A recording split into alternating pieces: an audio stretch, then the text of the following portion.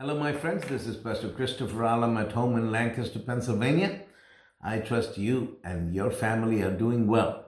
We are in the subject of God's grace and man's faith, and we are actually talking about the heroes of faith in Hebrews chapter 11. And I would like to continue with that, and I want to jump over a few verses. And let's go to verse number 32 in Hebrews chapter 11. So this basically, he talks about all the different heroes of faith. And now this is what he says. He says, "And what more shall I say? For the time would fail me to tell of Gideon and of Barak and of Samson and of Jephthah, of David also and Samuel and of the prophets." And this is fascinating because all of these great men of faith, Gideon and Barak and of Samson and of Jephthah, of David and Samuel and the prophets, each one of these men had a story to tell, had a testimony of faith. I mean, totally wonderful and fantastic stories. And it says, and of Samuel and of the prophets. Then it tells us what these men of faith did. It says, verse 33, "Who through faith subdued kingdoms, wrought righteousness, obtained promises, stopped the mouths of lions, quenched the violence of fire, escaped the edge of the sword, out of weakness were made strong, waxed valiant in fight, turned to flight the armies of the aliens. Women received their dead raised to life again, and others were tortured, not accepting deliverance that they might obtain a better resurrection." This is in verse 35. So this is interesting because from in verse 32, it talks about David and Samson, all these heroes of faith. And then verse 33, verse 34 tell us about about their great and wonderful exploits, how they subdued kingdoms, they wrought righteousness, they obtained promises, stopped the mouths of lions. Powerful things. And then in verse 35, there's a change in tone. The whole tone changes. And I want you to listen to this. It says women, and that tone changes in the middle of the verse. And I'm going to read that on to I'll continue reading this, and you'll see the change in tone in verse 35 in the middle of the verse. It says, "Women received their dead raised to life again," and now the tone changes.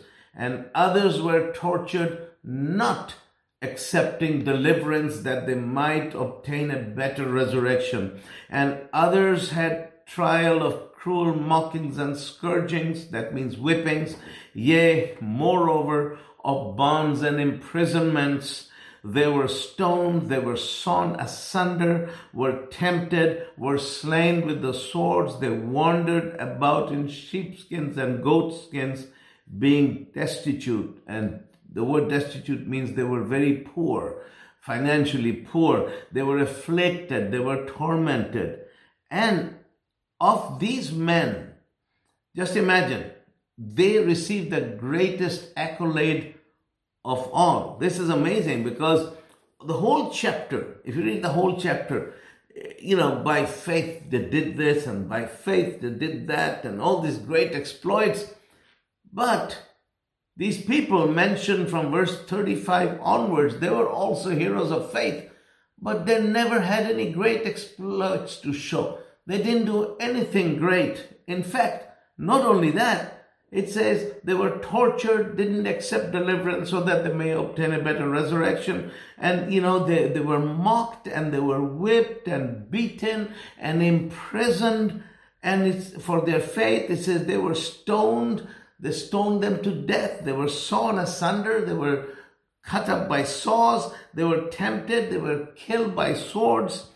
And it says they wandered around in sheepskins and goatskins. They didn't even have proper clothes to wear. They walked around wearing animal skins, and they were poor. They were terrible. They didn't have two nickels to rub together, as one would say. They were desperately poor, and which is striking because you would think that it's having an abundance of material prosperity that would make a man a hero of faith. I mean, how come someone who is destitute and poor even come on this list of the heroes of faith? But that's what it says. They were poor and they were afflicted, they suffered and they were tormented.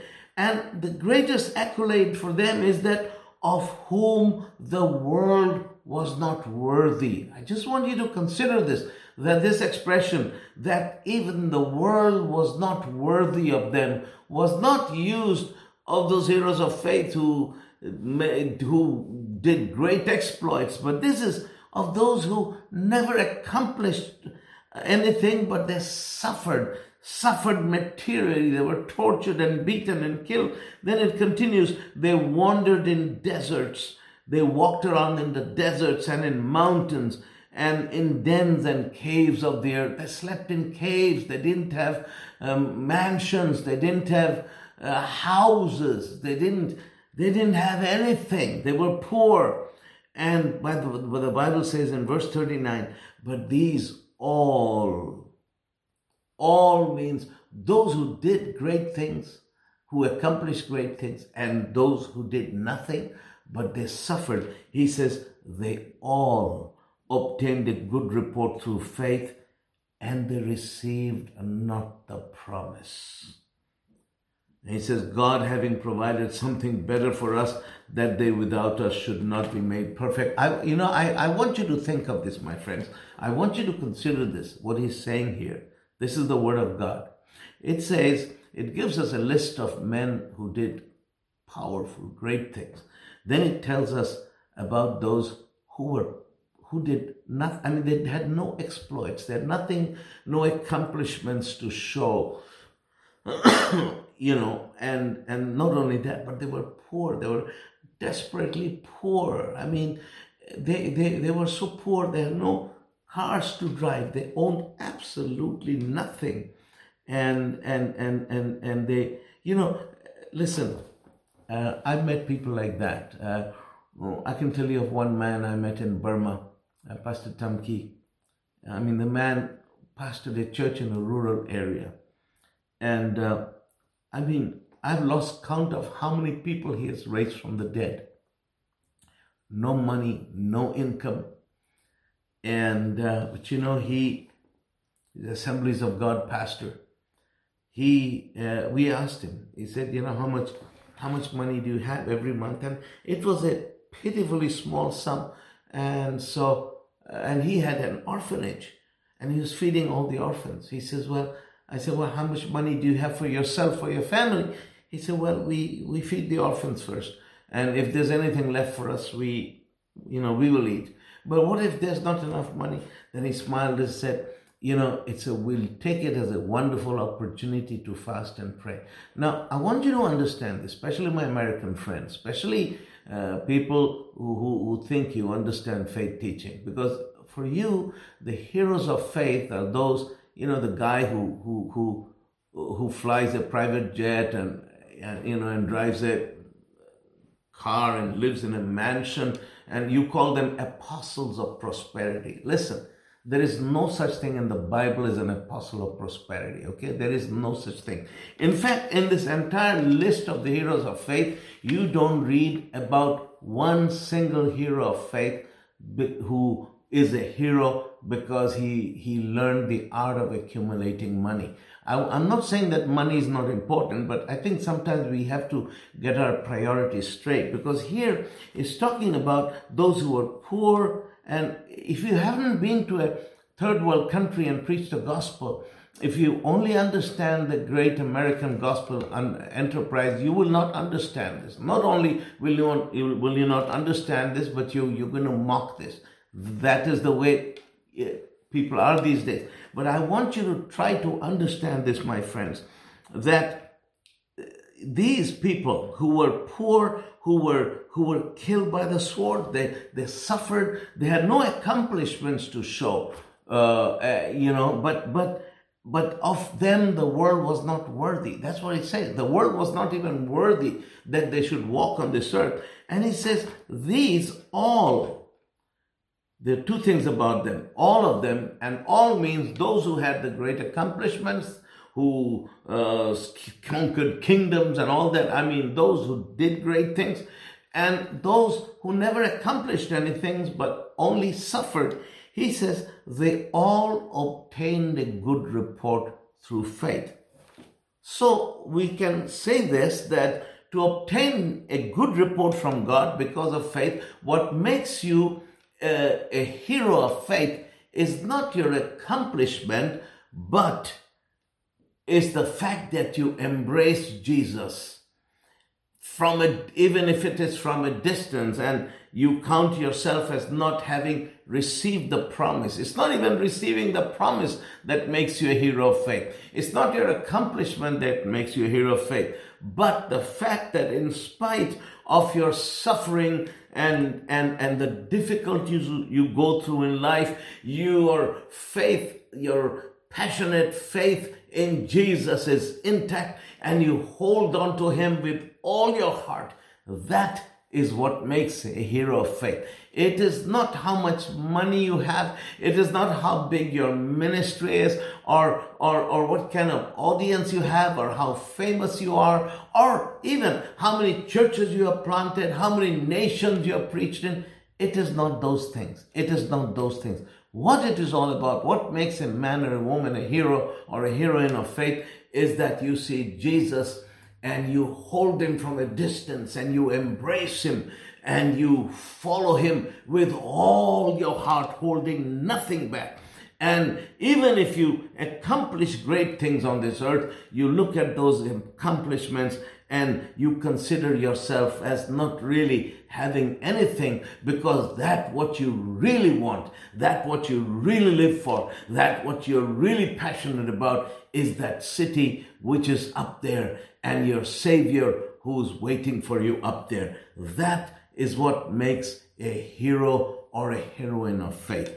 That is what true men of God are. It is not what you have accomplished or what you have done or how famous you are. That's not what makes you a hero of faith. What makes a hero of faith is that whether you have accomplished great things or whether you have never accomplished anything, but through it all, it is not the accomplishment that means anything, or anything in the world that means anything to you, but you look to the heavenlies and you embrace Jesus, because you count yourself as a stranger and a pilgrim on this earth. You are just passing through, because your gaze is fixed on that city up there, and you're looking at Jesus, beloved. That is the essence of faith. The essence of faith is not having things. It is not how big your earthly existence is, so that people look at it and say, wow, look at this guy, what he has done and what he has and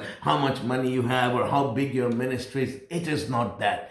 It is the fact that these accomplishments mean nothing to you. And so when these accomplishments mean nothing to you, you are at the same place as the guy who has accomplished nothing, because these things mean nothing, but your gaze is fixed and you are looking for a city whose builder and maker is God, and there's a Savior in that city waiting for you.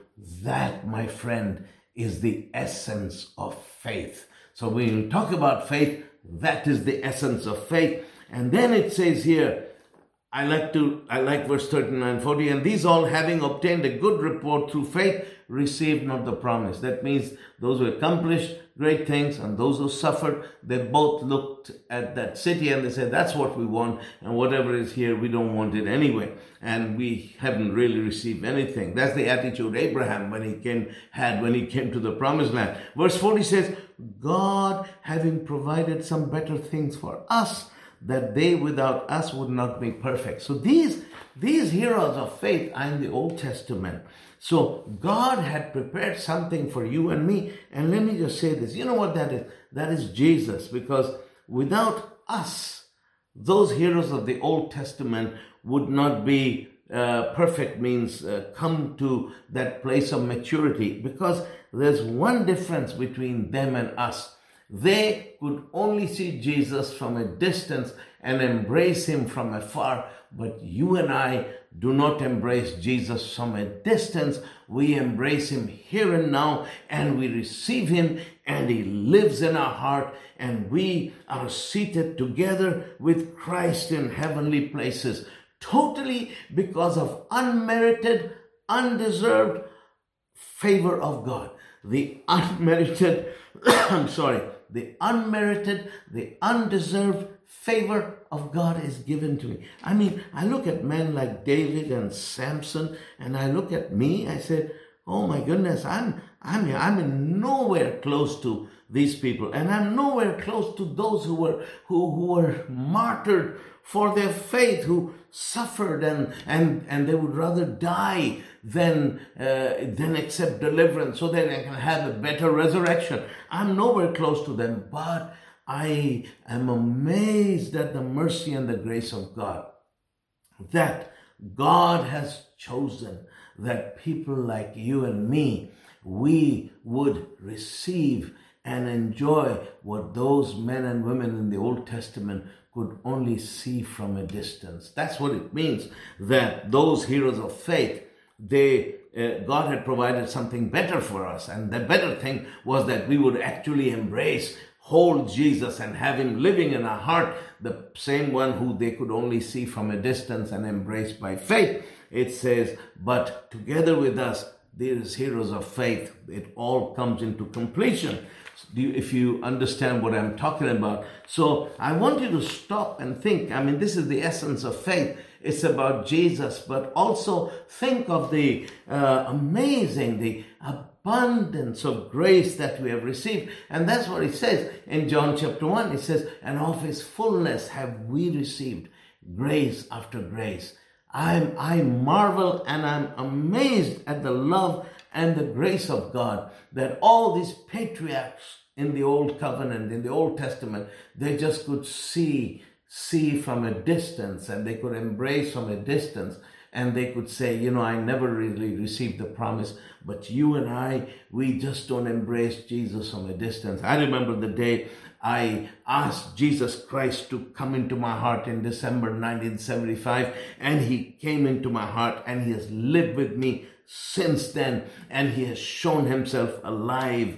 So, every single day, he says, I will never leave you and I will never forsake you. That privilege to walk with Jesus, to have him living in us, that is the greatest privilege of all. It is grace, my beloved, it is grace. And that is why I put grace and faith together in this teaching, because the essence of faith is Jesus, and the grace of God is Jesus. It is in Jesus Christ we see the convergence of grace and faith, and that is what God has given us. Now, let's go to Hebrews chapter 12, because it's the next verse. When the books of the Bible were written, there were no chapter or verse division, but let's go to Hebrews chapter 12. It says, wherefore, seeing we also are compassed about, that means surrounded about with so great a cloud of witnesses, let us lay aside every weight and the sin which doth so easily beset us, and let us run with patience the race that is set before us, looking unto Jesus, the author and the finisher of our faith, who for the joy that was set before him endured the cross, despising the shame, and is sat down at the right hand of the throne of God. So what he's saying is that, that those patriarchs of old, they wouldn't come to the completion of all things without us. And then Paul, the writer of the book of Hebrews, is painting the picture of a stadium or an arena. And he's talking about there's a race, and you and I are running the final lap of that relay race. It's a relay race. And all those generations before us, they ran their lap. And when they finished their lap, they handed the baton to the next generation. And the next generation took the baton and they ran their lap. And so on and so forth. And now we are running the final lap, and the baton has been handed to us. So it says that as we are running the race, we are surrounded with a great cloud of witnesses. That means all these heroes of faith of Hebrews 11, they are watching us and they are cheering us on. They are cheering us on. They are the cloud of witnesses. Also, all those patriarchs that we read about in Hebrews chapter 11, and I'm thinking of my pastor Billy Joe Doherty is looking down from heaven, cheering me on. I think of my spiritual father, Dad Hagin, Brother Hagin, cheering me on. Harold Bredesen, who was a mentor in my life, cheering me on. Harry Greenwood, Pastor Harry Greenwood, who meant a lot to me, cheering me on. Pastor Sten Nilsson of Sweden, cheering me on. I can give you an endless list of men and women because of whose influence upon my life I am what I am today. And they're all in the cloud of witnesses cheering me on. And you too, who are watching me, you can also have your own list. There are people up there in the cloud of witnesses because of whom you are the man or the woman you are, and they are cheering you on. So it says that we are not running this race alone, but we've got all these people, this great cloud of witnesses cheering us on. And so this is the exhortation. He says, as we run this race, as we look at the final, we look at to the finish line, it says there are two things we should do. We should lay aside every weight and the sin which does so easily beset us. That means that one thing that comes easily upon us, unless we're very careful, is sin. So he said, let us lay aside every sin. Never take for granted that, I'm such a man of God, sin doesn't touch me. No, you should watch out. Lay aside every sin, and not only lay aside every sin, but protect yourself from sin. Make sure you don't go where there's a temptation waiting around the corner for you. Don't take these things for granted, but keep yourself free from sin. And if you ever falter, just rise up and repent and make things right before God and keep on running. Don't harbor or give any room to sin. And that's what he's saying, is that lay aside every sin. And then it says, lay aside every weight. Now, weights are sins, are things that are not necessarily sin, but will hinder your race.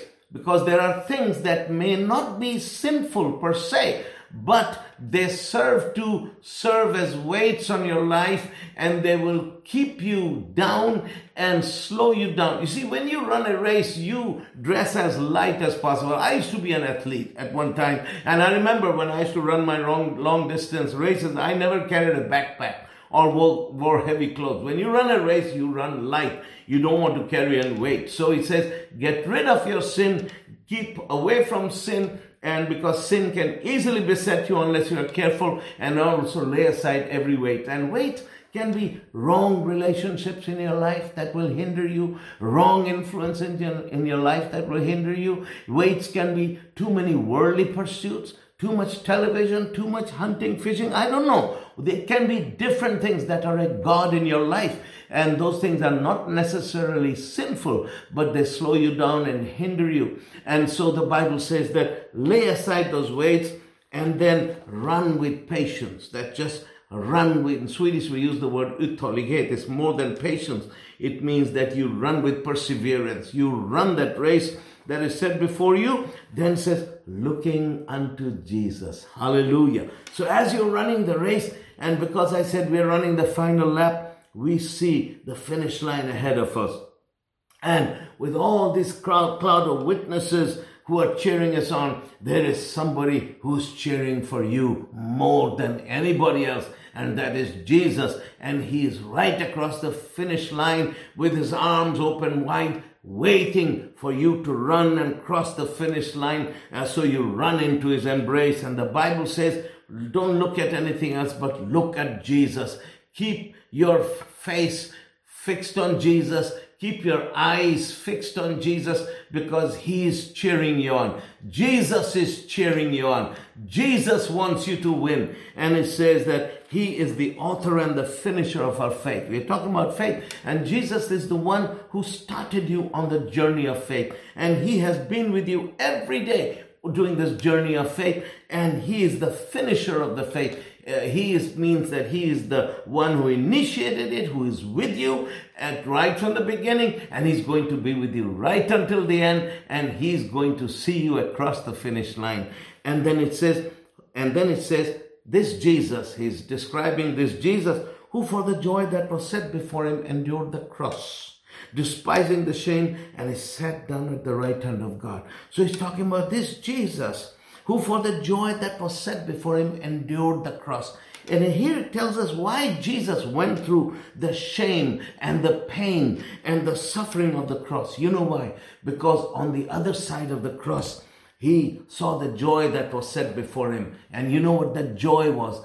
The joy that was set before him was the joy of seeing people like you and me who were lost in our sins. He saw us. Jesus saw us burning in the flames of hell, and then he said to the Father, I am going to save them. So he came down to this earth and he suffered, and he went through all that suffering. He went through that rejection. He went through that beating. He went through that pain. He went through that suffering, and he went to the cross, and he despised the shame of the cross because he was crucified as a common criminal with people mocking him, cursing him. But he said, that's okay. He went to the cross because the prize he wanted to win was on the other side of the cross. And you know what that prize was? The prize was to see hundreds and hundreds of millions of sinners washed in his precious blood. And the Bible says one day in heaven, it's written in the book of Revelations, he says we will gather around the throne of God, and there'll be a huge multitude, a countless multitude of saints redeemed from every language, every kindred, every tongue, from all over the world. There'll be black, white, Chinese, all Arabs, Jews. We will all be there, redeemed by the blood of Jesus, and we will all be dressed in white and worshiping God. And that was the prize that Jesus saw. He saw you and me burning in hell, and then he went to the cross to change that. So then that vision changed. Instead of us burning in hell, he saw us around the throne of God, worshiping him in all eternity, redeemed to worship him, redeemed to praise his name from every tribe and nation, redeemed to worship him, redeemed to praise his name from every kindred and tongue. We used to sing that song at one time,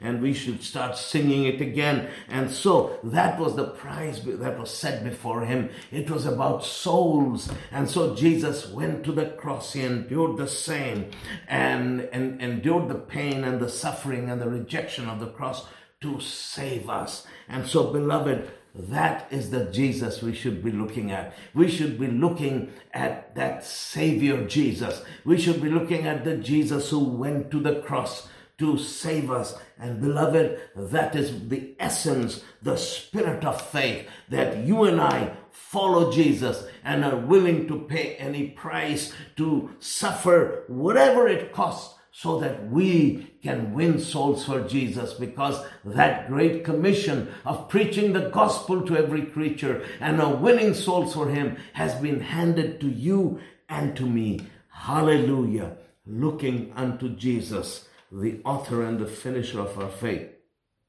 who for the joy that was set before him endured the cross, despising the shame, and is sat down at the right hand of the throne of God. Glory to his name. Praise God. Tomorrow we will continue, and I think I have a couple of more lessons left, and I'm going to finish, and I'm going to talk about the spirit of faith. And so I hope you have a good grasp on faith now. It's not just one thing. Some people think that faith is just, believing God for this, believing God for a car, believing God for a house. Faith is more than that. Faith is tied to God's grace. Faith is about the whole thing, how grace and faith converge. And because of it, we have been redeemed, and we keep our eyes on Jesus. And with Jesus, well, there's many different, there's only one Jesus, but there's many different impressions people have of Jesus.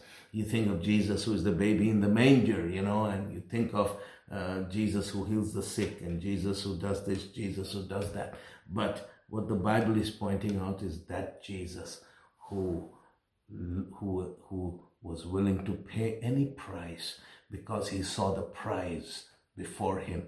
I say he paid the ultimate price to win the greatest prize, and that is souls. God bless you, and I'll be seeing you tomorrow.